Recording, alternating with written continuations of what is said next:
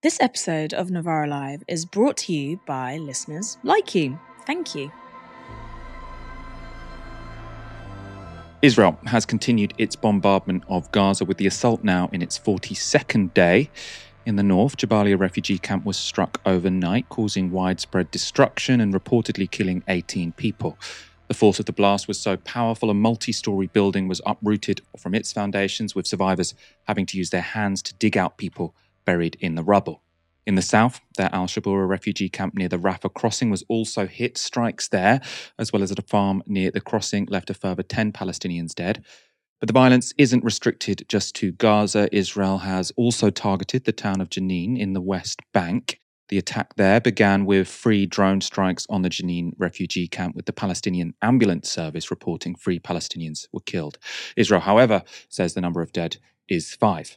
According to Al Jazeera, around 8 armoured vehicles then entered the town, raiding Palestinian homes and detaining several people. Bulldozers were also reportedly used, damaging buildings, vehicles and cars. The IDF also targeted hospitals.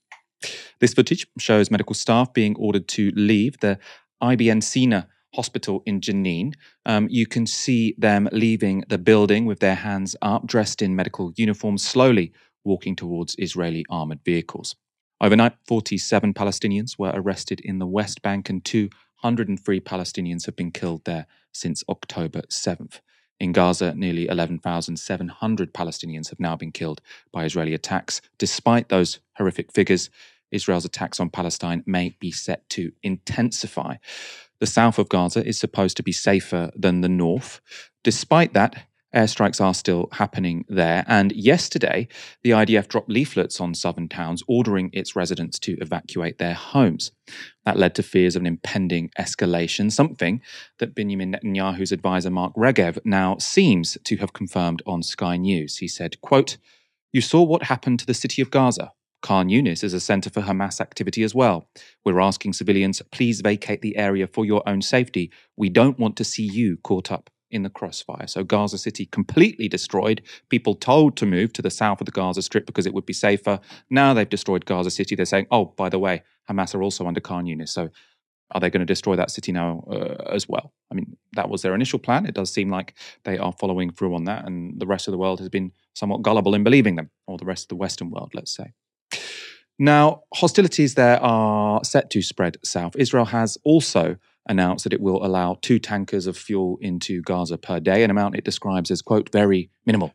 That's just 6% of the amount of fuel that flowed into the territory before the war began. The decision reportedly comes after a request made by the US, but for some, it's still too much. Israel's far-right finance minister, Bezalel Smotrich, said this about the decision: "Allowing fuel into Gaza is a grave mistake and against the cabinet's decision. It reflects weakness. It is giving oxygen to the enemy. It spits in the face of the IDF soldiers, the hostages and their families, and the bereaved families. It is also contrary to the decision of the political security cabinet, and therefore is illegal. This is not how you win a war. This is not how you destroy Hamas. And this is how we will not return the hostages." It's not just bombardment threatening Palestinians in Gaza. The UN has now warned that Gaza faces the immediate possibility of starvation, with food and water supplies described as practically non-existent. Meanwhile, disease has begun to spread in the overcrowded south of the territory. Of course, these are the horrors being endured by 2.3 million civilians in the whole of the Gaza Strip. The stance of the Western powers, though, has not shifted much. Now, speaking at a press conference with Palestinian Prime Minister Mohammed Shataya today, the EU's Foreign Affairs representative Joseph Borrell said this: "A horror doesn't justify another horror. And the best friends of Israel are the ones who ask them not to be driven by rage. The European Union, and now also the United Nations, through the last United Nations Security Council resolutions adopted yesterday, has demanded an immediate humanitarian pause and more access to the humanitarian assistance, including water and fuel, that can reach the civilian in Gaza. We at the European Union, since the start of the Israeli military campaign against Hamas, We have multiplied by 4 our humanitarian assistance to the people in Gaza to almost 100 million, and have increased our funding for UNRWA by another 10 million, bringing the funding over 90 million this year. But we know it's not enough. In the US, Joe Biden has shut down any prospect of a ceasefire, but he did have slightly tougher words for Israel when it comes to the outcome of its war on Gaza. I made it clear to the Israelis that to Bibi and to his war cabinet that I think the only ultimate answer here is a two-state solution that's real. We got to get to the point where there is an ability to be able to even talk without worrying about whether or not we're just dealing with, they're dealing with Hamas that's going to engage in the same activities they did over the past, on the 7th. So it's, but I can't tell, I'm not a fortune teller, I can't tell you how long it's going to last. But I can tell you I don't think it ultimately ends until there's a two-state solution. I made it clear to the Israelis, I think it's a big mistake for them to think they're going to occupy Gaza and maintain Gaza. I don't think that works. Well, they seem to have not made their mind up. Do they want to occupy Gaza, or do they want to just completely flatten Gaza? I mean, it seems that their position is somewhere in between those two poles at the moment. Any kind of autonomy for Gaza, obviously out of the question for the Israelis. Now, to discuss the war on Gaza and how international actors in particular are responding to the latest developments, I'm joined by Trita Parsi. I'm his Executive Vice President at the Quincy Institute and author of Treacherous Alliance on Israeli-Iranian Relations. Thank you for joining us this evening. To start off, I mean, is there any sense in which Biden is starting to toughen up on Israel? No, I think incidental statements here and there do not in any way, shape, or form amount to pressure. It's frankly an insult to pressure. The real pressure would come when there is an or else, when there is clear demands coupled with threats of withdrawing aid or doing other things that will get Netanyahu's attention. Right now, we have clearly very bright green lights for the Netanyahu government, coupled with the House and Congress voting for an additional $14 billion to Israel. Under those circumstances, there's no way one can say that there's been any meaningful pressure. And what the United States have been able to achieve, such as a couple of more trucks getting in aid into Gaza, at the end of the day, tend to be rather insignificant. It would have been much better if the Biden administration had used its political capital and time to pressure Israel for real changes rather than these rather insignificant measures.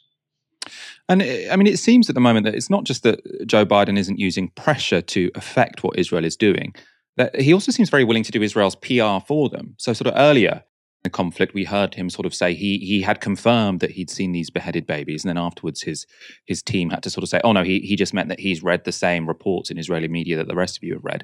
And now this week, it seems somewhat significant that he told journalists that he was sure, that he had the intelligence that there was a Hamas HQ under Al-Shifa hospital, and that therefore basically justified Israel's attack on the hospital.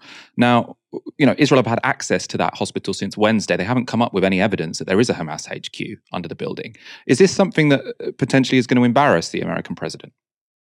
It is already embarrassing the president, but it's more importantly, perhaps really gutting the U.S.'s global standing and credibility. And it's not just in the Middle East, it's globally. When you take a look at how other countries are reacting to this, how their publics are reacting to this, the number of countries in Latin America that have cut ties with Israel, the 2 million people who were protesting in Indonesia. People around the world, particularly in the global south, are observing what the United States is doing very closely.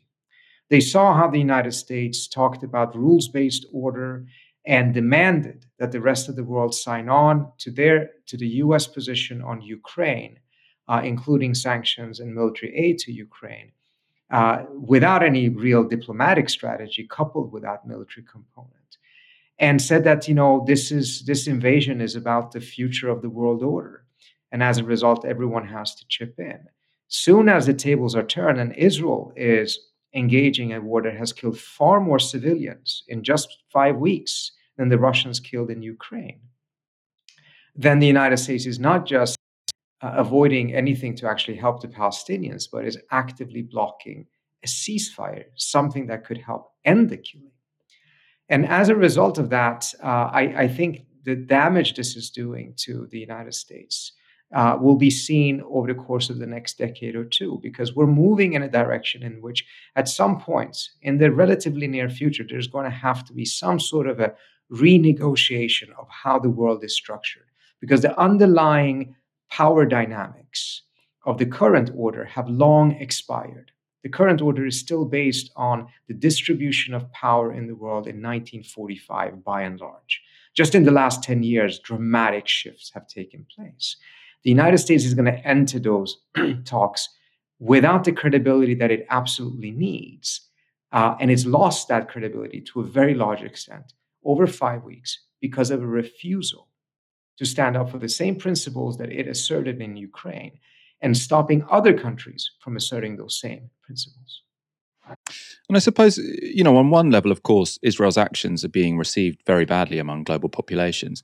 On the other, the pushback against them has been relatively weak, not just from the West, but also from the rest of the world. So, I mean, as far as I understand it, one of the leading theories as to what Hamas were thinking, what their strategy was, is that if they sort of if their attack sort of brought about a really full frontal Israeli attack, that could inspire intervention by Hezbollah in Lebanon. It could inspire intervention potentially by Iran, if not their proxies, obviously including Hezbollah. Maybe there would be some sort of uprising in the West Bank. It does seem that actually the material response to Israel's assault on Gaza has been fairly quiet. Do you think that's a fair analysis, and is that a surprise to you? I think it's a fair analysis in the sense that you're not seeing Hezbollah intervene in the manner that perhaps Hamas leadership currently would want, and certainly not Iran either. But I think it's also to a large extent because I don't think Hamas expected to be able to go that deep into Israel. I think their plan was to kidnap a dozen or a few dozen Israeli soldiers and use them for an exchange for the several thousand Palestinians that are being held in Israeli jails. I don't think they knew or expected that Israel's guard and its intelligence would be so off on that day that they managed to get so deep into Israel. And as a result, we're not prepared for the type of response Israel very likely would give to that scale of an attack that Hamas ended up pursuing. So I think that's an element that is very important. The second part of this is I don't think there's any evidence that Hamas coordinated this attack in any way, shape, or form with Hezbollah or with Iran or with any of the Iraqi militias. They too were taken by surprise by this attack. The US intelligence, for instance, has said that they believe that the Iranians were taken by surprise. And as a result, there was no readiness on their end to suddenly gear up for a war. And it would be a very devastating war. So there's an interest on their end to avoid a war. There's also a countervailing interest on Iran and Hezbollah's side to not allow Hamas to be completely defeated. We're still in the gray zone between those two interests, I would say, in which is not entirely clear what Hezbollah and Iran will do. I do suspect that if this continues for a couple more weeks, that calculations in Tehran and in Lebanon will change. So far, they have not, and I think there's probably a degree of disappointment in Hamas about that, but also a degree of frustration in Tehran and in Lebanon because they were not ready for this in any way, shape, or form. I mean, what do you think the red line would be? I mean, initially there was discussion that maybe Hezbollah would get involved if Israel did a ground invasion. Now, obviously, they've done a ground invasion. Sort of people were suggesting that if Israel were to just carpet bomb Gaza, then you might see the intervention of some countries. You might see Saudi Arabia, for example, sort of signal that they don't want to continue with normalization with Israel. It does seem at the moment like Israel is being able to behave really brutally and visibly in Gaza, and I'm sure it's not helpful for its relations in the Middle East, but you can imagine that there might be the Israeli government and the cabinet sort of thinking, we're getting away with this, essentially. So I think there was speculation, and I myself was of the belief that a ground invasion very likely could bring Hezbollah into the war. But if we listen to what Nasrallah has said, as well as what the Iranian leadership said, they have put forward a very different red line. The Iranians have said very clearly that they will go to war if they are attacked. Nasrallah said the same thing about 2 weeks ago in a speech that he gave.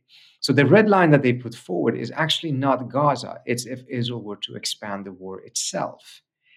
However, having said that, I'm not entirely sure that they will be able to stick to that red line, in the sense that if the killing in Gaza continues, and if there is a situation in which Hamas is to a very large extent decimated, and there is a perception in Hezbollah that Israel is actually likely to continue the war itself by attacking Lebanon as well, because there is now speculation, including inside the Biden administration, that they're fearful that Israel may have such plans.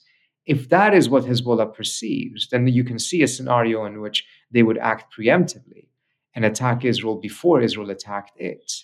But when it comes to the actual red lines that they put forward, it's actually been whether Israel would be invading Lebanon or whether it would be attacking Iran rather than what it is doing in Gaza. And I want to talk about a ceasefire. MPs in this country were debating on Wednesday whether or not to call for a ceasefire. Now, whether or not Britain called for a ceasefire might not be critical, but I think it would have had some impact. I was very much in favour of them voting for a ceasefire. I want to put to you some of the arguments against it, though. So what we heard in Parliament and what we've heard from sort of many media commentators as well is that it's silly to demand a ceasefire because Hamas have no interest in one. They're not interested in a ceasefire, and even if they were to agree a ceasefire with Israel, they would just immediately break it because they're this organization driven by bloodlust, not rationality. How would you respond to that? I find this a very disingenuous argument because at the end of the day, first of all, the ceasefire would be to hold both parties to it. There has been numerous ceasefires between Israel and Hamas. Some of them have been held, some of them have not been held. There's always an inherent risk with a ceasefire that someone may break it. That is not an argument not to put a stop to the type of ethnic cleansing and mass slaughter that is taking place in Gaza right now, with what is clearly indiscriminate bombing by the Israelis. So yes, there is a risk that a ceasefire potentially would not be held. That is a risk that is inherent in all different types of ceasefires. But we're talking about a conflict right now in which the civilian deaths are far greater than any of the wars that we have seen in the last 25 plus years. In about 20 months of fighting, we had about 670 or so children killed in Ukraine by Russia, which is, of course, completely unacceptable. But we've had 4,500 in just 1 month in Gaza. The average death of children in Gaza is about 150 per day. Talk about 4,000 in a year. Whereas the average death numbers of children in Iraq, in Syria, in Yemen did not even reach double-digit numbers. So the degree to which civilians are dying in this war is far greater than any other war. And to not agree to a ceasefire because there's a potential risk that Hamas would not hold it is just simply a disingenuous argument, as if this is a new problem that has never come up in the past. There's always that problem with ceasefire. That's not a reason not to pursue one. And the other main argument sort of put against having a ceasefire is to say that Israel have this plan. They want to completely destroy Hamas. If you have a ceasefire now, then they'll have to stop short of destroying Hamas. Hamas will have time to regroup or whatever. And obviously, if you stop bombing, that's going to stop the wanton destruction that is being sort of mated on Gaza. And presumably one of the consequences of that, yes, there's the civilian casualties, but presumably they are to some degree damaging Hamas infrastructure. So if we were to have a ceasefire now, what would be your idea of what then would happen? Would it be the case that Israel should negotiate with Hamas, or is it an idea that sort of like you try and remove Hamas from governing potential in Gaza, but not by military means? I mean, what would you see as the next steps were a ceasefire to be agreed? First of all, let's be very clear. Israel is negotiating with Hamas right now. They're negotiating with Hamas through intermediaries for a prisoner exchange, and Israel has been in negotiations with Hamas throughout much of this period. So the idea that negotiating with Hamas is some sort of a red line that Israel could never accept, Israel has continuously had contacts with Hamas directly or indirectly. There's nothing new in that, and nothing there that in any way, shape, or form should be seen as an obstacle to a ceasefire. But if you get a ceasefire, I think the argument you presented earlier on from some of the supporters of a ceasefire is actually, frankly, more honest.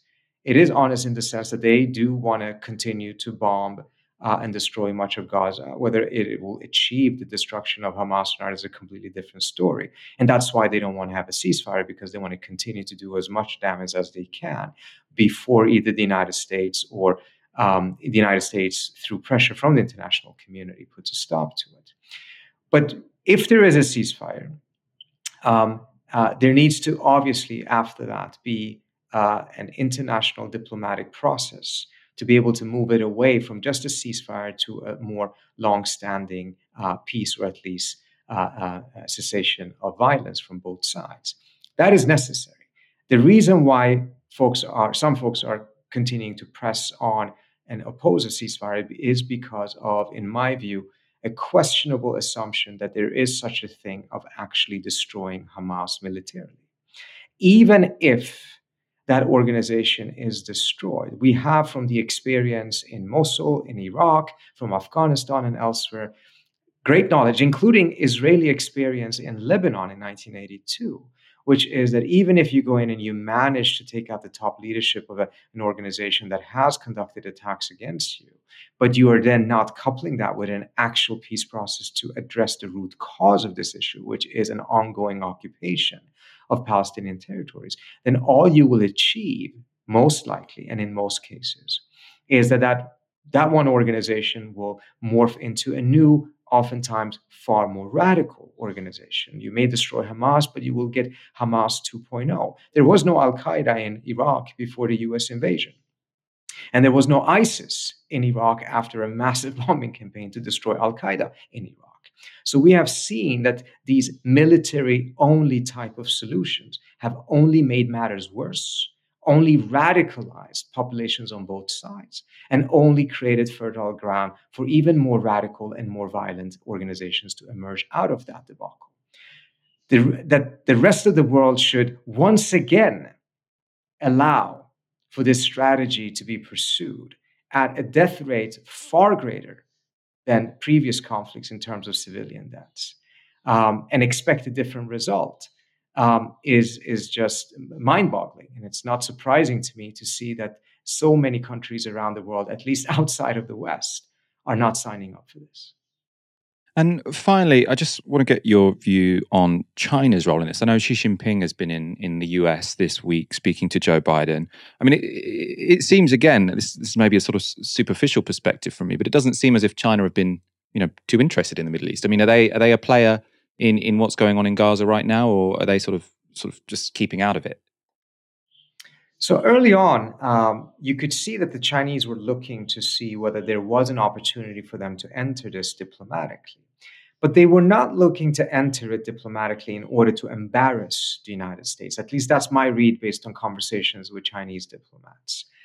They were looking to see ways that they could actually partner with the United States in order to calm down the situation, and saw this as a potential opportunity, not just to be able to achieve something in the Middle East, but more importantly for them, to be able to achieve something in their bilateral relationship with Washington, in which their aim is to show the United States that the US and China teaming up, if the US is willing to treat China as an equal, a lot can be achieved in terms of stability and peace in the world. And by that, dispel this notion that the rise of China is a threat to global order and stability. Now, I've not seen any appetite on the American side to include the Chinese on such a thing. And I personally don't think that the Chinese have many cards to play in the Middle East right now. They have managed to do a mediation between Iran and Saudi Arabia, but much of the work was actually done by others before them coming into the picture, but they did play a role. But to do something as complex as this is going to take a tremendous amount of diplomatic skill and knowledge and relationships that China currently does not have. But if you just wanted to play the spoiler and further show how isolated the United States is in global opinion in terms of the position it has taken on this issue, it would be an extremely easy thing for the Chinese to do. And so far, they have not shown any interest in doing so. Trita Parsi, thank you so much for joining us this evening. We really appreciate your insights. Thank you so much for having me. Let's go to our next story. Israel's lies about their war on Gaza are getting so outrageous that even the BBC are calling them out. This is Roz Atkins pointing out the holes in Israel's story about the Al-Shifa hospital hiding a Hamas HQ. This IDF animation, posted in late October, claims to represent a Hamas tunnel system underneath the hospital. But having been inside Al-Shifa since early Wednesday, Israel's yet to produce evidence of the tunnels. It has allowed the BBC and Fox News to film at the hospital, though only locations of Israel's choice. This is what they found. Israel also released its own 7-minute video, which BBC Verify has analysed. A watch, visible in that video, suggests it was filmed a few hours before the BBC arrived. And this IDF video was posted, then deleted, then reposted, this time without a section referring to an Israeli soldier who'd been held hostage. I don't know when this was used the last time. Also in the video, we see a room with an MRI machine. And if you zoom in and we get some light over here, what you'll be able to see is military equipment. The BBC was shown the same room.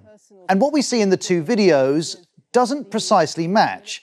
For example, there's one gun in the IDF video, two by the time of the BBC footage. Israel has told BBC Verify this is because more weaponry and terrorist assets were discovered throughout the day. And as always, an AK-47. Israel also says its video is a single shot with no edits. But this appears to be an edit. We don't know the reasons for that edit, nor how significant it is. The IDF, though, says suggestions it's manipulating the media are incorrect. The IDF video also shows military equipment in other locations, though we can't verify how it came to be there. And what we see in this IDF video doesn't equate to Israel's description of Al-Shifa as an operational command center for Hamas. The US is using a different phrase, saying Al-Shifa was used as a command and control node. That implies a much smaller facility. And as Israel makes the case for this operation, let's consider the Geneva Conventions, the foundations of the rules of war. They state that hospitals can lose their protection if they are used to commit acts harmful to the enemy. Israel believes Hamas has done this in Al-Shifa and says that what's been discovered so far is just the start. Oh, that was really important. That was a really good report by the BBC. And this really matters because, Israel weren't just saying, we need to bomb this hospital because there might be a few rusty guns in there. They were saying this was a Hamas headquarters. And the reason they had to say that, right, is because international law, yes, it does say that hospitals can lose their protected status if they are being used for military purposes. But it has to be proportionate. Anything you do, at any point in a war has to be proportionate. And so if you are going to make a hospital unusable, right, if you're going to enter a hospital, if you're going to bomb parts of a hospital, you need to have a very, very valuable military target there, right? Really valuable military target. If it's just a room with a few rusty guns, that is not a valuable military target. That is not the kind of military target that would justify attacking a hospital.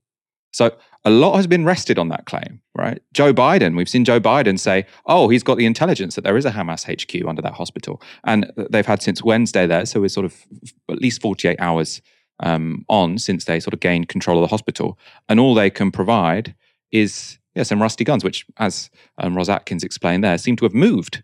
They bring the media in here. You've got these two guns here. It was one before. I'm joined by Kieran and Dreyu. Welcome to the show. It does seem significant that sort of even the BBC are now sort of calling out IDF lies, doesn't it?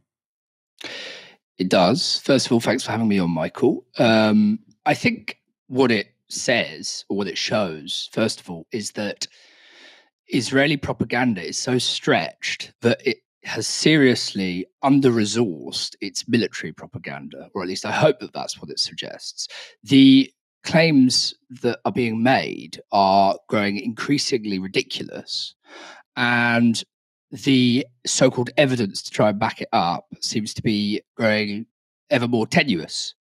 And I think it's instructive that, journalists, I'm sure, at the BBC and other large mainstream institutions are willing to go along with a certain line for a certain distance.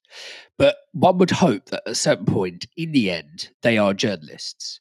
And they did presumably have some, aspirations as a gadfly or as somebody who could at least try and uncover truth at some point in their careers. Coarsened, though those ideals probably have been made by working for institutions like the BBC and Sky and so on. So I think what's happening is, as Israel's claims and the evidence grows ever more tenuous, the more insulting it is, essentially, to journalists to be shown this kind of dreck and expected and have them expect to believe that they'll believe it and that they will report it the way that the Israeli military hopes it will be reported. I also was reminded watching the piece, Michael, of when Tony Benn went on air, I think about 15 years ago now, during the Operation Cast-led bombardment of Gaza. And he refused to not read the Gaza Appeal telephone number. And what he said live on air, so it was uncontrollable essentially, was very instructive. He said, "I've been at the BBC all day long, and nobody that I've spoken to agrees with what the BBC editorial line is doing on this. Nobody agrees that the number should be concealed from the public." So these institutions are one thing, their editorial line is often another. And I think if there is a fraying going on at the moment, I think it's certainly being helped along by the fact that Israeli evidence and military propaganda, particularly the stuff that we're seeing filter out, is becoming increasingly preposterous.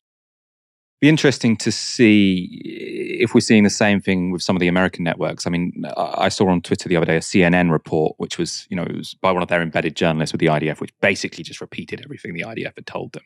So it might be the case that sort of the BBC is more critical than some of those American networks, which are probably even more influential because obviously it is the Americans who really have the ability to stop this happening.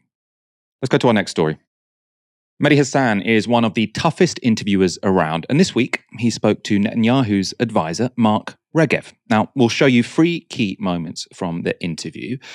First, this is what happened after Mark Regev says the Gazan Health Ministry's death toll figures shouldn't be trusted. You say Hamas's numbers. I should point out, just pull up on the screen, in the last 2 major Gaza conflicts, 2009 and 2014, the Israeli military's death tolls matched Hamas's health ministry death toll. So, and the UN human rights groups all agree that those numbers are credible. But look, your wider point is true. Can I challenge that? Will you allow me to challenge that, please? Can I just challenge that? I'd like to challenge that. I'll try to be as brief as you are, sir.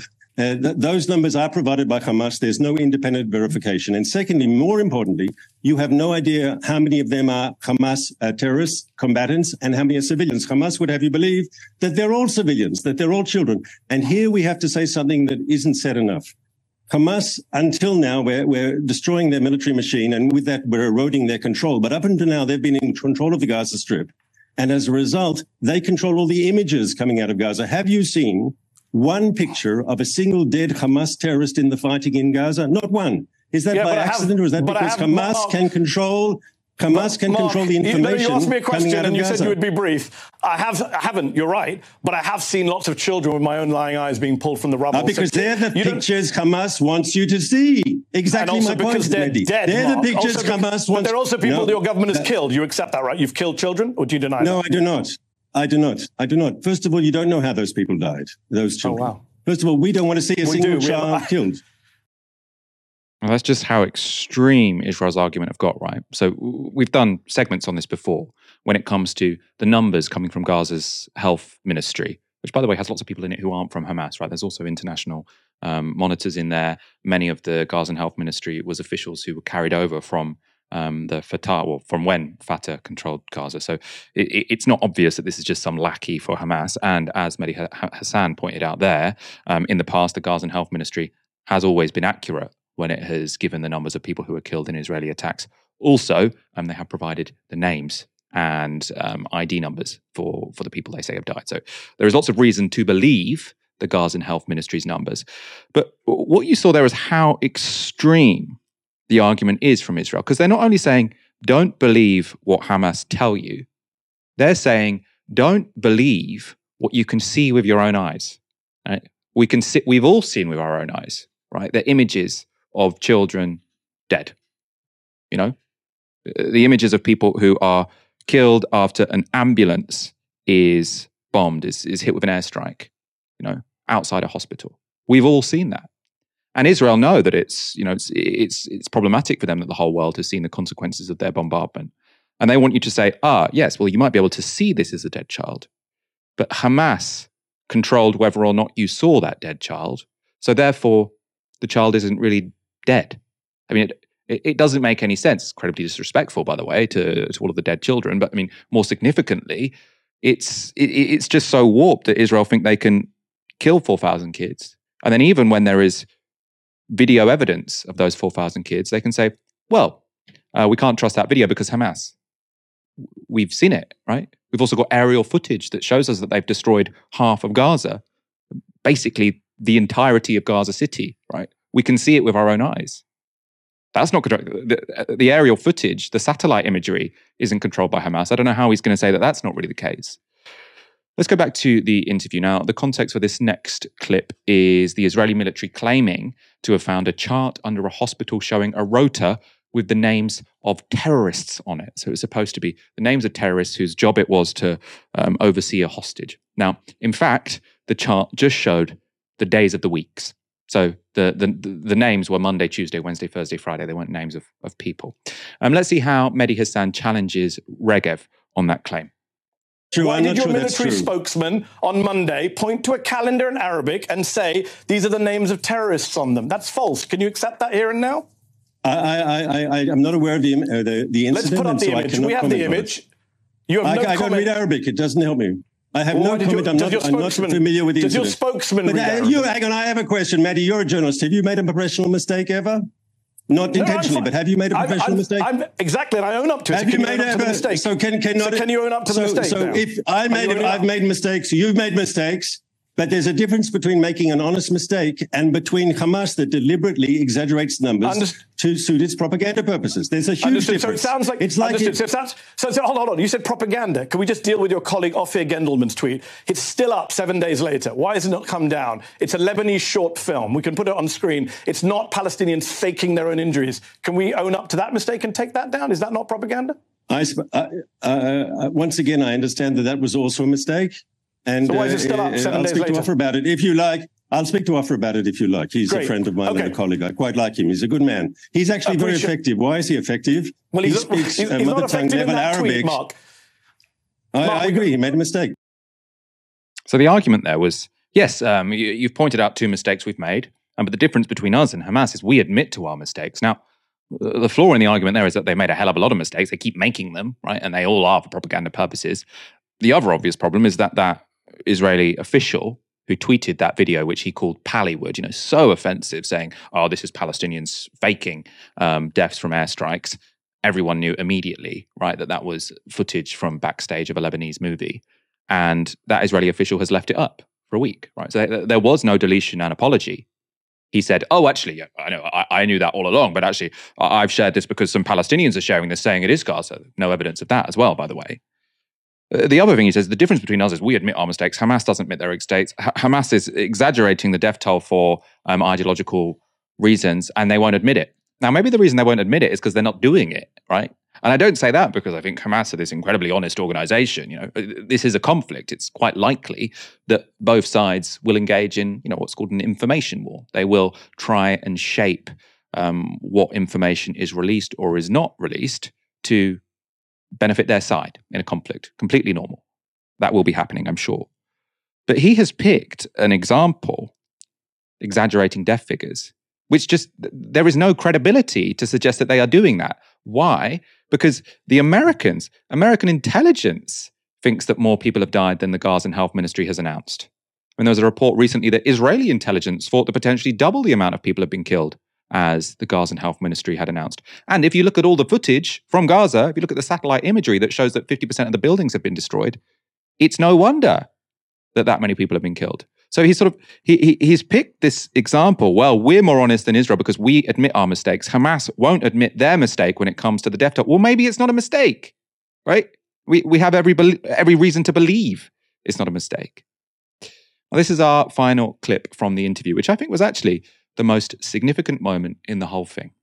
We're out of time. Well, I'll give you one very straightforward last yes or no question for you. Joe Biden wants a two-state solution in the Middle East. He wants it sooner rather than later, he says, to get peace in the Middle East. Does your government, does Prime Minister Netanyahu support a two-state solution? Yes or no? I think it's a time now for war. It's a time for victory. And when that's over, with Hamas defeated, with Hamas destroyed, when you've taken out the most extreme enemy of peace, that'll create room, I think, for more moderate and pragmatic voices to fill the vacuum, and that'll be good for peace. So that's a yes or a no on a two-state solution? I gave you a good answer, I thought. I mean, he gave him a telling answer, right? He gave him a telling answer. Again, that shouldn't be a surprise because we know, he's an advisor to Netanyahu. Netanyahu doesn't want a two-state solution. He's wanted a one-state solution the whole time, which is kicking the Arabs out of historic Palestine, right? We've shown you quotes to that effect before.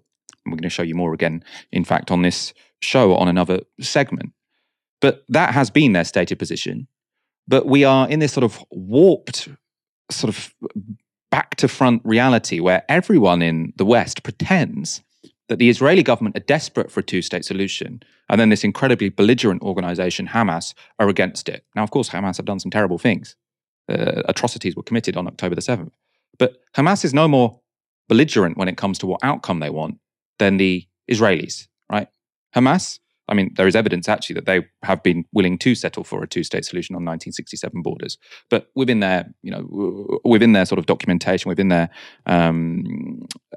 constitution, for example, they aren't sort of supporting a two-state solution in the same way that the Palestinian Authority and Fatah are, but neither are Israel. And so everyone says, oh, you can't possibly negotiate with Hamas because Hamas want to get rid of Israel. They want the whole thing to be Palestine. Well, then why don't you make exactly the same argument about Likud? Why should the Palestinians be expected to negotiate with Likud when Likud also don't want a two-state solution? I think the other reason it's telling is because Israel are always saying, we need to get rid of Hamas so then we can negotiate peace. Well, he's saying, we need to get rid of Hamas so then we can negotiate with some people who are compliant, that they will agree to something which doesn't even involve a Palestinian state, right? He wants some Palestinian Bantustans, and he wants to make sure that they have used their full military might to take out anyone who might disagree with that. Essentially is how that reads to me. So the carpet bombing of Gaza is not about finding a partner that can come to the table and negotiate. It is about creating new facts on the ground to make it more likely that the Palestinians will completely capitulate to Likud's vision of a one-state solution where Jewish Israelis have supremacy from the river to the sea. Obviously, we hear loads of people complain, if you say from the river to the sea, Palestine will be free, that's anti-Semitic. Well, day after day after day, we have politicians from a party whose constitution says, this is Likud I'm talking about here, Netanyahu's party, says that from the river to the sea, the whole land should be Israel. It's completely topsy-turvy. And everyone in the public should know this, right? But I think if you ask the majority of the public, they'd say, oh, Hamas don't want a two-state solution, but Israel do. No. Completely false. An announcement for you, regular viewers will know we are trying to increase our regular subscribers by 5,000. So our paying supporters, by 5,000. So we can get in tip-top shape to continue reporting on the Gaza war and also for a likely general election next year. We had a sort of in-between goal. What do you call it? A sort of in-between. I'm going to call it an in-between goal to get to 3,000 new supporters. And now we have hit it. This is a big deal because it means we're over halfway to our final target. Of course, thank you to all 3,056 people who have become a new paying supporter to Novara Media. If you are one already, thank you so much. You have made this show possible and you continue to make these shows possible. If you haven't already and are considering or willing to sign up as a supporter, you can go to novaramedia.com/support. You can sign up for as little as £1 per month. The link to that, as ever, is in the description. Let's go to our next story. In recent weeks, Piers Morgan has used his show to give a platform to a huge range of voices on the war on Gaza. It hasn't always made for comfortable viewing, but it's never been dull. And now Owen Jones has appeared on the show. Now, it began with this exchange about what's currently happening at Al-Shifa Hospital. Babies right now are gasping for breath and suffocating. We've had several nurses and patients shot dead. In fact, this whole hospital has been described by medical staff as a mortuary. But you don't know. Just quickly, when a hospital becomes a mass grave, when dozens of decomposing bodies have to be buried in a mass grave in a hospital, we're talking, what you said, can I just quote something you said about Putin? And I think this was very wise. You said, in March 2022, I'm seeing a genocidal monster killing women and babies in maternity hospitals as we sit back and let him do it. Why was it so disgraceful? But you were right. You were right to be emotional. Here's the difference. Why when you see this hospital, is there not the same fury? Let me explain. Because the two are, in my opinion, morally very different. In one case, Vladimir Putin's illegal invasion of Ukraine, he was committing war crimes, having illegally invaded wait a second, let me finish. Having invaded a sovereign democratic country. Here, it was Israel that was invaded by a vast number of terrorists who murdered over 1,500 innocent men, women, children. They kidnapped 240 people, including babies, children, Holocaust survivors. So my point is, morally, there is a massive difference. Hold on. Morally, it's a massive difference. Now, the question of the hospital, wait a sec. The question of the hospitals is this to me. They have so far produced some evidence of Hamas operating inside the hospital. For me, so far, as a journalist trying to be fair and impartial, I don't think, as you've heard me say to Mark Regev, I don't think I've seen enough evidence here, which says to me this was a sprawling Hamas command center. But there is a moral difference between what Putin's doing in Ukraine and what Israel's doing to defend itself against Hamas, isn't there? Hold on. Isn't there? No, no, sorry, this is the difference, okay, if you want to talk about that or trying to separate them. For a Ukrainian ordinary civilian being killed or for an ordinary Palestinian child being killed, both equally awful. None of them did anything wrong. No. We agree on that, don't yes, we? We do. We absolutely agree on that. Yes, we do. Now, when you repeately denounced Putin for his genocidal behaviour in Ukraine, do you stand by that? Do you think that's a genocide? Absolutely. Well, it doesn't matter what the basis for what the operation... Of course it does. No, it does. So I think there are two interesting issues playing out there. So one is the point Owen is making, which is that killing civilians is killing civilians and war crimes are war crimes, right? Whoever does it and for whatever reason. So if Morgan thinks that Russia were committing a genocide, then he would have to say the same about Israel. Their actions are very similar. Of course, if Piers Morgan were being consistent. On the other hand, Piers Morgan is saying that the reason for the bombing of civilians does matter. If you were bombing civilians in self-defense, that's fine, or at least it's not genocide, as he said Putin was committing. Now, Owen is saying correctly, genocidal actions don't stop being genocidal just because they were quote-unquote provoked, right? It doesn't matter what led you to take those actions. If the actions are genocidal, it's a genocide, right? Again, I normally defer to sort of scholars of genocide when it comes to this issue. We're talking here about consistency. There's another big difference here, though, between the Russia and Israel examples, which I think is very relevant here. Now, Russia illegally invaded Ukraine. It was very clearly a war of aggression, and they went on to kill a lot of civilians. Now, Russia said it was a war of self-defense, but it wasn't, right? That was not a war of self-defense, and Piers Morgan rightly called it out. Now, he called it genocide. We can agree or disagree if that's the case, but we're talking about consistency here. Now, Israel also says their bombardment is self-defense, and as Piers Morgan is pointing out, that is more plausible potentially on the face of it. Hamas did commit a terrible attack on Israeli citizens, and the argument goes invading Gaza to wipe out Hamas was the only reasonable response. But that's where the argument falls down, and it falls down for this reason. Israel can't declare a war of self-defense against Gaza because Gaza isn't an independent country, right? It's been occupied by Israel for 56 years, and you can't declare a war on a country you are occupying, right? Very important for us to keep that in mind. Everyone keeps acting as if sort of there are these two independent states and one state has attacked the other, and so the other has the right to sort of fight back. Gaza isn't a country, right? Gaza is a territory which has been under Israeli occupation for 56 years. Now, you'll see some sort of Twitter trolls telling you, oh no, they withdrew from Gaza in 2005. Now, on one sense, that is true, right? They withdrew settlers and they withdrew the military from Gaza. Obviously, at the same time, they were massively expanding their settlements in the West Bank, which Israel thinks is more valuable. But under international law, and as the UN recognizes, they still occupy Gaza because they control what goes in it and what comes out of it. They control the airspace. Gaza is not in any way independent, which means you can't declare war against it because it's not a state. All right, anyway, let's go back to the debate. What Israel's doing is not genocide. There's a difference between what Israel, you could say both Israel and Hamas have engaged in genocidal and murderous rhetoric. No. And I'll give you an example. No, yes, they have. No, you can't. Benjamin Netanyahu. No, I can. Is it uncensored or not? Yes. You can say Let me quote what the Israeli authorities have said. Go on. Benjamin Netanyahu, when he quoted Amalek, the scriptures, what does Amalek say? He quotes Amalek when they attacked the Israelites.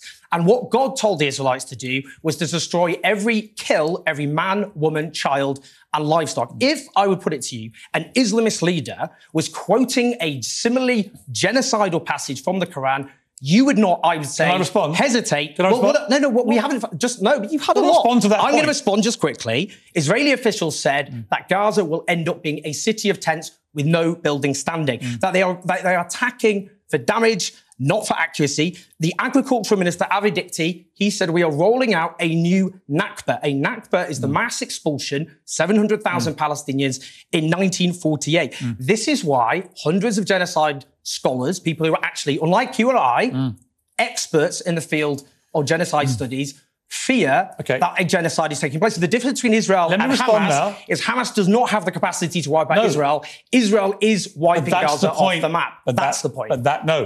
You've actually exposed the weakness in your argument. Israel does have the ability to kill everyone in Gaza tomorrow, and they're not doing it. In fact, well, hang on. What they're doing, and it's indisputable, they are issuing a number of warnings repeatedly to people to go south. Wait! And stay out of northern Gaza, right? And then they're pulverizing it with airstrikes, and now they've gone in on the ground, and they're waging battle with Hamas fighters, terrorists, right? No, hang on. So my point is this.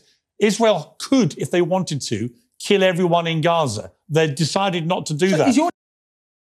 Now, that's a very strange definition of genocide, right? Something is only genocidal if you are using every single means you can to kill everyone. So if you're using your full cache of weapons to kill a people. So, because Israel could kill all Gazans, obviously because they control what goes in, what goes out, they are in a position to put it under siege. They do have enough weaponry to kill everyone. I mean, they're using a lot of that weaponry, right? But they're giving people warning to leave, even if sometimes that's completely implausible. They do have the power to be committing more harm in Gaza than they currently are. But again, this is about consistency. And as Owen pointed out, Piers Morgan said that Putin is committing a genocide in Ukraine because he was targeting civilians. Now, I know Piers Morgan, he'd have to have been asleep his entire life, wouldn't he? Because this has been the case for a long time.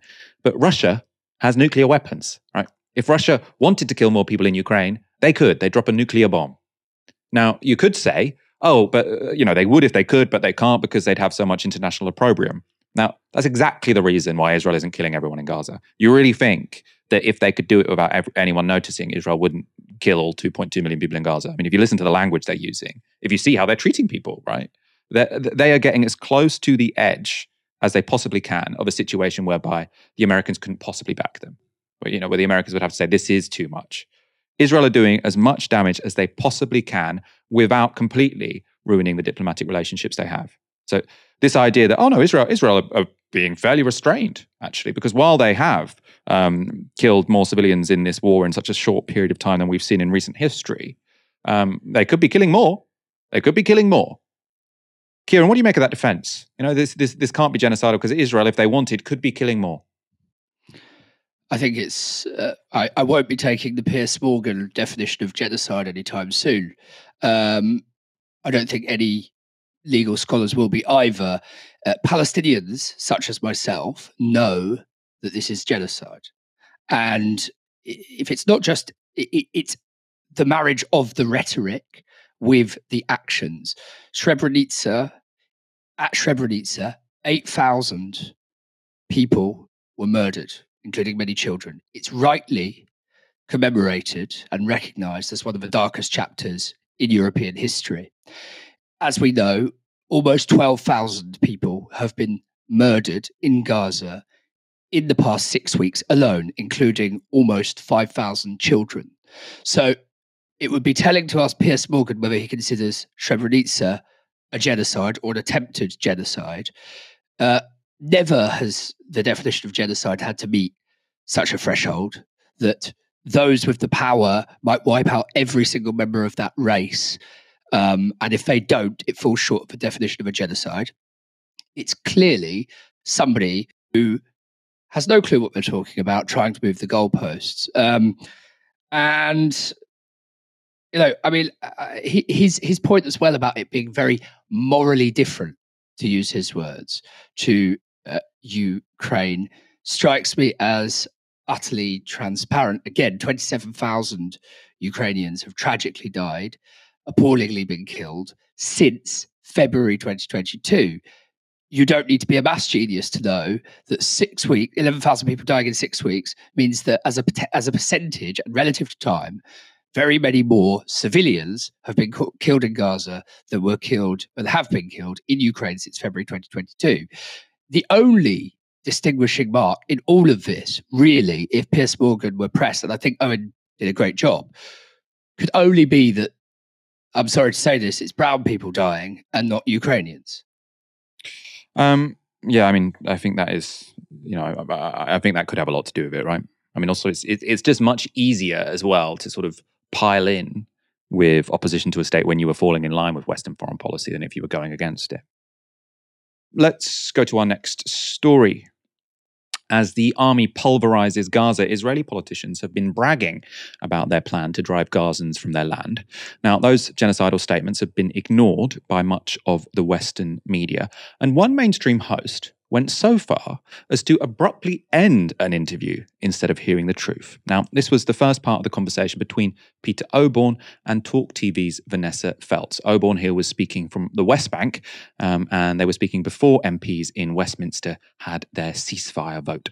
This vote is taking place. I wonder if, from your vantage point, pretty near the heat of the action, it all seems like a ludicrous farce, possibly written by Jonathan Swift, that they think it makes any difference at all what they decide to vote on this issue. Do you know, it's completely the opposite. It's very, whenever I talk to Palestinians, wherever they may be, in sort of remote villages being threatened by settlers, or as this morning with a senior official in Nablus, they're fascinated by the vote. They're incredibly encouraged by the marches, by the way. They're not forgotten in the world. And so the way Britain votes today in Parliament does matter to them, although, of course, they are in despair, the Palestinians I speak to, at the position of the British government. They really find this extraordinary. They see it as Britain taking its leave, along with America, from the civilized world. That's how they see it. I thought that answer was really important because we've seen this all week, right? Sort of commentators, even politicians sort of saying, oh, you know, this whole vote, this whole fuss that people are making about whether or not MPs vote for a ceasefire, it's just the narcissism of small differences because Britain doesn't have an effect anyway on what Israel do. So, you know, this is just self-indulgent behavior. Now, Vanessa Feltz asked a very loaded question there to Peter Oborne, right? Presumably everyone in Palestine thinks this is ridiculous that people in Britain are talking about a ceasefire. He's like, no, actually, they really care, right? They really care. Now, Peter Oborne, obviously, much more in touch with the people of Palestine than the commentators we've been seeing on Twitter and in newspaper pages over the past week because he's there. And also it makes sense, right? Because Palestinians know that the only thing which is going to stop a genocide in Gaza is international pressure, right? Now, Britain is not America, but Britain has a seat on the UN Security Council, right? Britain is not America. It's also not Luxembourg. We are a significant country. And if we had voted for a ceasefire, that would have made a real difference to the people of Gaza. I mean, I also think there's something a bit patronizing potentially about Vanessa Feltz's line of questioning, because on the one hand, you could say, oh, they don't care because, Britain is not significant enough. On the other, I think, surely they're just worried about where to get bread. They're not thinking about big political questions. No, Palestinians are very, very politically engaged, right? They've had to be. And so the idea that they won't be following this, I find somewhat condescending and patronizing. And obviously, Peter Oborne dealt with that very well. Let's go back to the interview. And would you like to explain why that is, why they see it that way? Well, I think a lot of people watching the program now will see it. How many 4,500 children dead, more than 11,000 civilians dead, tens of thousands injured, maimed for life, traumatized. You listen to the genocidal talk from the senior Israeli politicians. it's completely baffling to people. Isn't your description of genocidal talk actually not accurate? Because senior Israeli politicians don't talk about eradicating the Palestinian race. Far from it, not in the way that Hamas, of course, talks about eradicating Israel and every single Jew in the country. They don't do that. They talk about wiping out Hamas, the terrorist organization at whose center is the tenet that what they exist to do is wipe out Israel. And of course, all of this in response to an unprovoked massacre of innocents, including babies, children, young people at a festival. So the idea that there's genocidal talk by senior IDF members is not accurate or true, is it? Now, if you've been watching this show over the past days and weeks, you'll know Vanessa Feltz is completely wrong here. What Peter Oborne says is absolutely true, and that challenge, I think, was offensively ignorant, quite frankly. Now, to show you again a few examples, this is from an Israeli defense official. Gaza will eventually turn into a city of tents. There will be no buildings. Now, that is not someone talking about wiping out Hamas. That is about someone making Gaza City unlivable. Now, we've got a quote from an advisor to the defense ministry. Israel needs to create a humanitarian crisis in Gaza, compelling tens of thousands or even hundreds of thousands to seek refuge in Egypt or the Gulf. The entire population of Gaza will either move to Egypt or move to the Gulf. Now, again, that's not about wiping out Hamas. It literally says the entire population of Gaza. We can go now to the finance minister of Israel, so very high up in the cabinet. He said, the acceptance of refugees by the countries of the world who truly care about Gazans' well-being, with the support and generous economic support of the international community, including the State of Israel, is the only solution that will bring an end to the suffering of Jews and Arabs both. So he's saying the only solution to this conflict is everyone leaving Gaza. That is genocidal talk. Now, this was said by the Deputy Speaker of the Knesset. We need to put them, so the Palestinians, on boats and send them to wherever will be good for them. They're wanted in Scotland. We'll hand them over, right? Now, you hear people saying, from the river to the sea, Palestine will be free. And they say, oh, this is talking about expelling the Jews. Now, it's not. It's everyone who chants it, or nearly everyone who chants it, means a secular democratic state where you have one member, one vote. Now, you can say that's realistic or not, but it's not genocidal. This is a leading Israeli politician in the governing party literally saying, we're going to send all the Palestinians on boats and send them wherever. Now, he is talking about driving a people into the sea very explicitly. Of course, we know Netanyahu has himself talked in genocidal language. He's referred to Gaza as Amalek, which means all men, women, and children should be killed. And I can't show you this particular passage enough. It's from a book by Max Hastings, written 40 years ago. At Bibi Netanyahu's dinner table in Jerusalem, I listened with crawling dismay to Bibi talking about the future of his country. In the next war, if we do it right, we'll have a chance to get all the Arabs out, he said. We can clear the West Bank, sort out Jerusalem. Now, that is the definition of genocidal language, right? These statements are not talking about wiping out Hamas. They are talking about clearing Palestinians out of Gaza. Vanessa Feltz could not be more wrong. Peter Oborne, though, very articulate guy. Let's see how he dealt with that question and see what happened next. Sorry, I don't. Thanks for the lecture, Vanessa. It's a pleasure. I greatly enjoyed it. But if you just look at the comments made by the senior Israeli politicians, you know, what is it that Gallant said?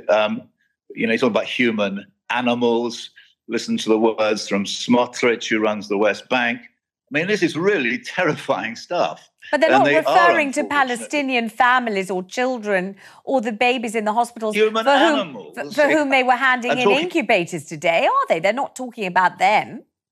They're talking about the terrorists who beheaded babies and who. I mean, I had Noam Saghi in the studio the other day. I come on at great difficulty from the West Bank, yes, which is in a town which is under siege by settlers and IDF.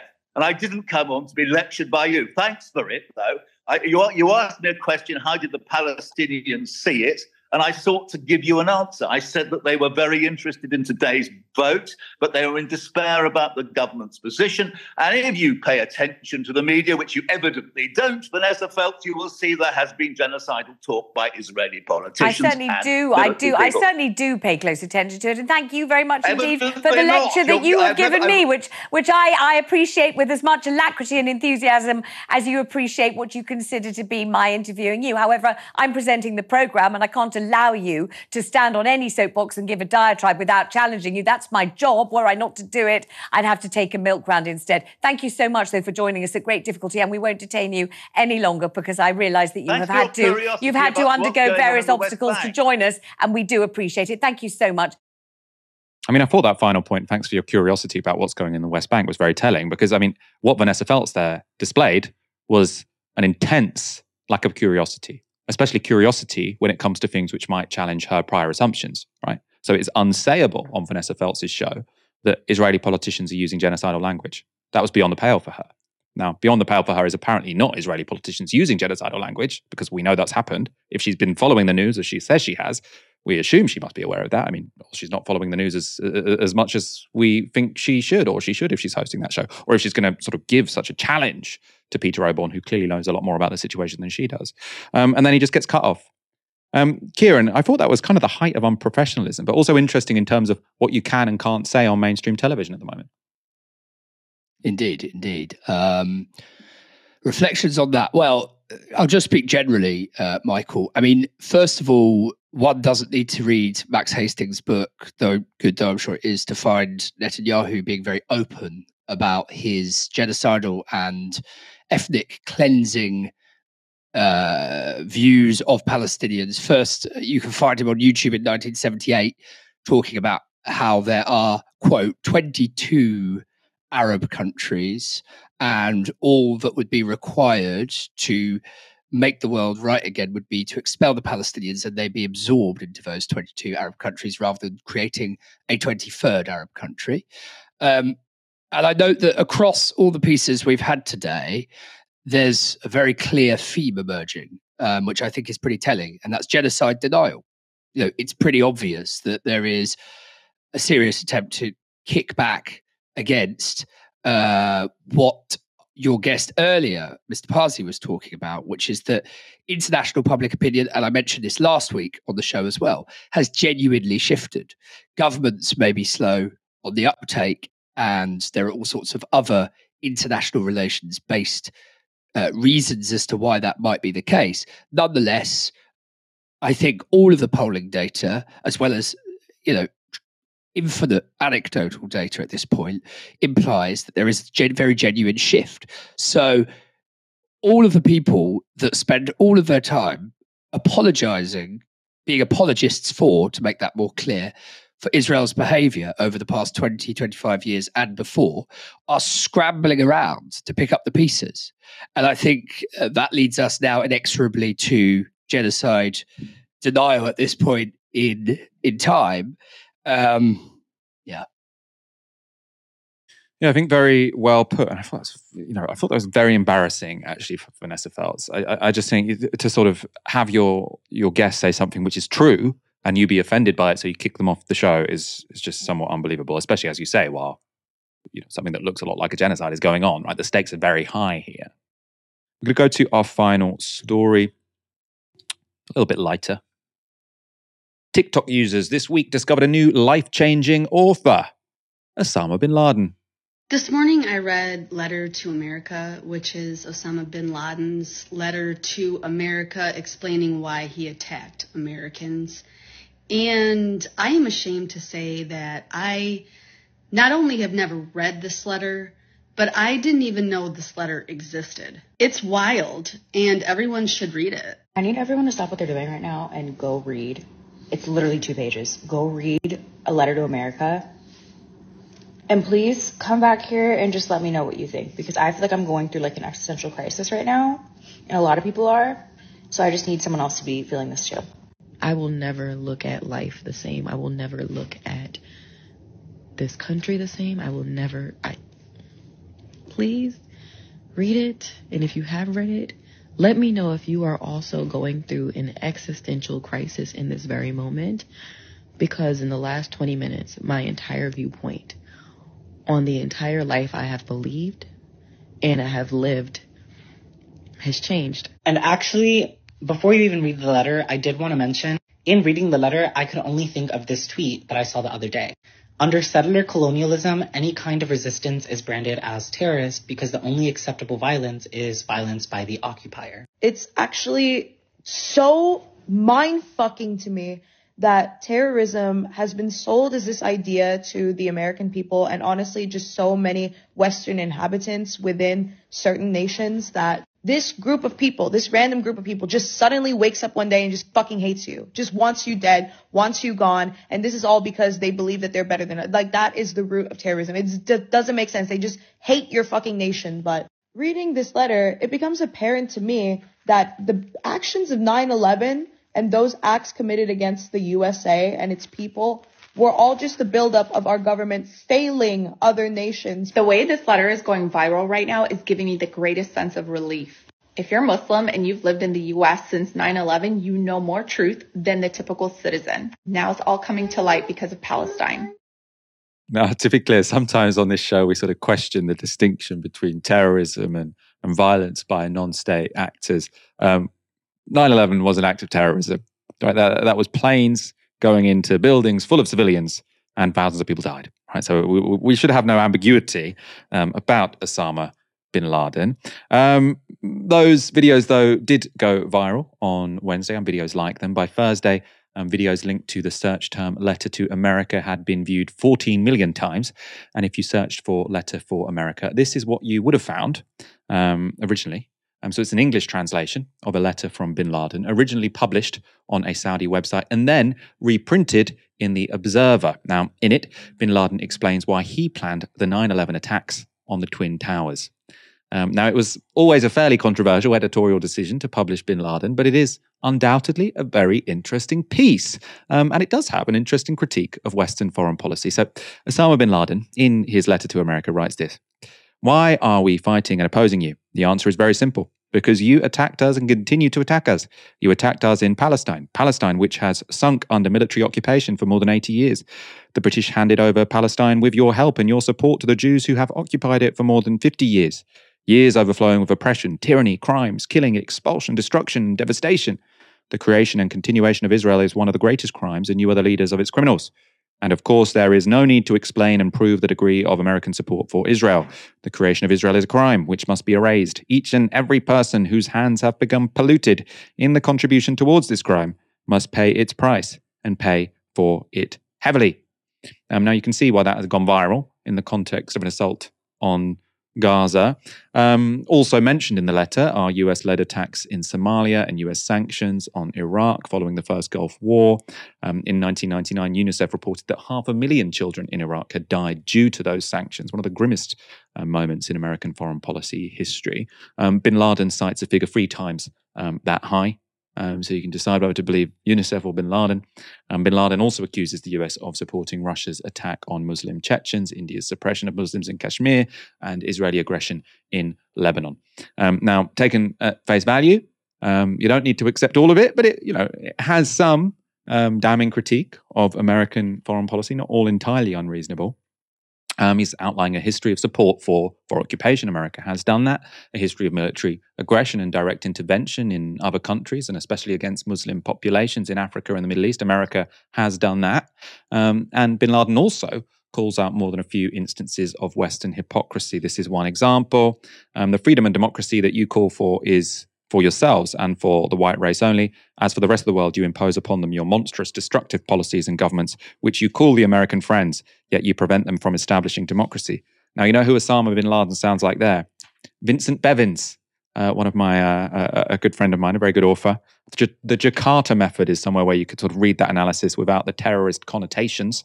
This is another quote from bin Laden. As for the war criminals which you censure and form criminal courts for, you shamelessly ask that your own are granted immunity. However, history will not forget the crimes that you committed against the Muslims and the rest of the world. Those you have killed in Japan, Afghanistan, Somalia, Lebanon, and Iraq will remain a shame that you will never be able to escape. It will suffice to remind you of your latest war crimes in Afghanistan, in which densely populated innocent civilian villages were destroyed. Bombs were dropped on mosques, causing the roof of the mosque to come crashing down on the heads of the Muslims praying inside. So, as I say, probably one-sided analysis. Right? This is not where you go for your sort of objective analysis of what's going on in the world. I don't think he's necessarily got a particularly nuanced take on what's going on, and I don't think he's looking at both sides. But it's not entirely unreasonable, right? Potentially why it's going viral. And it's not unhelpful for Western audiences to read it. We get delivered a very different version of history, and while this might be one-sided, it's no more one-sided than the history that we're told on, mainstream media, right? Where we're always the good guys and everyone else is the bad guy. But in case I have any Gen Z viewers addicted to TikTok watching, who've been persuaded by some of what I've just read you, Bin Laden, not a good guy. Not a good guy. Now, this was his proposed alternative to US liberal hegemony. The second thing we call you to is to stop your oppression, lies, immorality, and debauchery that is spread among you. We call you to be a people of manners, principles, honor, and purity, to reject the immoral acts of fornication, homosexuality, intoxicants, gambling, and trading with interest. We call you to all of this, that you may be freed from that which you have become caught in, that you may be freed from the deceptive lies that you are a great nation, that your leaders spread amongst you to conceal you the despicable state to which you have reached. Now, fornication and homosexuality, two really, I was almost going to call them creations of the West, which would be an incredibly chauvinistic thing to say, so I'm taking that back. Two wonderful creations of humanity, which Osama bin Laden, he's not going to take those away from us because he's dead now, isn't he? But bad guy, as I say. The letter is also laced with anti-Semitism, and yes, bin Laden planned 9/11, and 9/11 was very bad, in case you were wondering. The White House has intervened. They've been keen to remind the world. They've called the trend an insult to the victims of 9/11 and said there's no justification for sharing bin Laden's views. And The Guardian, who published the letter, also, they agree 9/11 was bad, and they responded to this viral story by taking the letter down. So you can see there the document was removed, and that led to the rather surreal moment when the most read articles on the Guardian website included an article that had been removed. So you can see there, number 2 is the removed Osama bin Laden letter to America. TikTok also banned searches for the letter to America, citing their rules against promoting terrorism. Now, to me, this all seems a little bit overblown. Now, the bin Laden letter is a fascinating historical document. I don't think it's unhelpful for people to read it, to see what some other people think about the West. Now, I don't really believe Gen Zers are at risk of becoming plane hijackers, right? I don't think that there is a risk that they read this analysis about Western foreign policy and that becomes some gateway drug to flying planes into tall buildings. I don't see that happen. I don't see that happening, sorry. And it seems to me like the backlash to the TikTok trend also might have backfired. So this is from the Washington Post. By Wednesday night, the letter had become a point of discussion among left-wing creators on the video app, with some saying its critiques of American foreign policy had opened their eyes to a history they'd never learned. But the letter didn't rank among TikTok's top trends. Videos with the Letter to America hashtag had been seen about 2 million times, a relatively low count on a wildly popular app with 150 million accounts in the United States alone. Then, that evening, the journalist Yashar Ali shared a compilation he'd made of the TikTok videos in a post on X, formerly Twitter. That post has been viewed more than 38 million times, and by afternoon, when TikTok announced it had banned the hashtag and dozens of similar variations, TikTok videos tagged Letter to America had gained more than 15 million views. So it seems that what went viral wasn't so much all these Gen Zers suddenly discovering bin Laden, but rather people's concerned reactions to a relatively small number of people sharing bin Laden's letter. One of those situations whereby you can see, the potentially, it was the fuss, it was the drama about a small event that created a much bigger drama. It's called the Streisand effect. Kieran, is that what's happened here? Well, let me just say initially, I really hoped I wouldn't live in a time so incredibly stressful that Osama bin Laden becomes our comic relief on this show.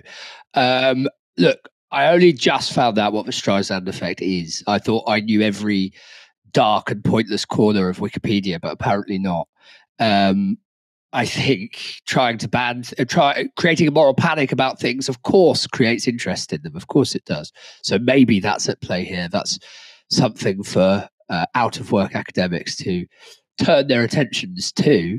But certainly that video made me feel about 1,000 years old, or that set of videos made me feel about 1,000 years old, and extremely scared of TikTok. And one does one's best to keep a lid on the inner reactionary, or cultural reactionary, but I'm afraid that video certainly helped bring it out. Look, just to echo what you said, Michael, to any Gen Zers, although I feel incredibly condescending saying this. Bin Laden was a member of the ruling class, cosplaying anti-imperialist. Yeah, I mean, I suppose I think what this demonstrates to me is sort of how fragile, like, the sort of Western hegemony sort of seems. If it seriously thinks that by some Gen Zers reading that analysis of Western foreign policy, they're suddenly going to, become terrorists, right? How little faith do you have to have in your own system of governance that you think that that's going to be a real problem? And I do think it's actually a shame that The Guardian got rid of it. As I said, that's an incredibly interesting historical document. Now, the Guardian has changed a lot since when they published it. So I think Seamus Milne was potentially, don't quote me on this, but my understanding is he was maybe their comment editor at the time. So it might have been his decision to publish it. And ever since then, The Guardian have tried to be like, oh no, that's our past, when we used to sort of platform and publish people who are very critical of Western foreign policy. Now we're a tamed organization. So the idea that we're getting all this traffic for an article written by Osama bin Laden would have potentially been worrying for them. But I think the idea that people reading that was inciting terrorism is a bit ridiculous. It's like a historical document. So, I think it's a little bit pathetic. I think it's a little bit thin-skinned to get rid of it. Let's go to a couple of comments. We've got a couple of generous super chat. Shaz Vapor with 50 quid. Thank you so much. On point as always. How do we get your messages out to the Daily Mail, Express, Sun Reading, British Public? Well, lots of people do watch YouTube, and a lot more people are watching our YouTube show. Every now and again we try and go on GB News as well and sort of make a little chink in the matrix. So hopefully that will have some effects. Tough gig though. Kieran, it's been a pleasure having you on the show tonight. It's been a pleasure joining you, Michael. Thank you so much. And thank you, everyone, for watching. Come back on Monday for another live stream from 6 p.m. For now, you've been watching Novara Media. Good night. This broadcast is brought to you by Novara Media. Go to novaramedia.com/support.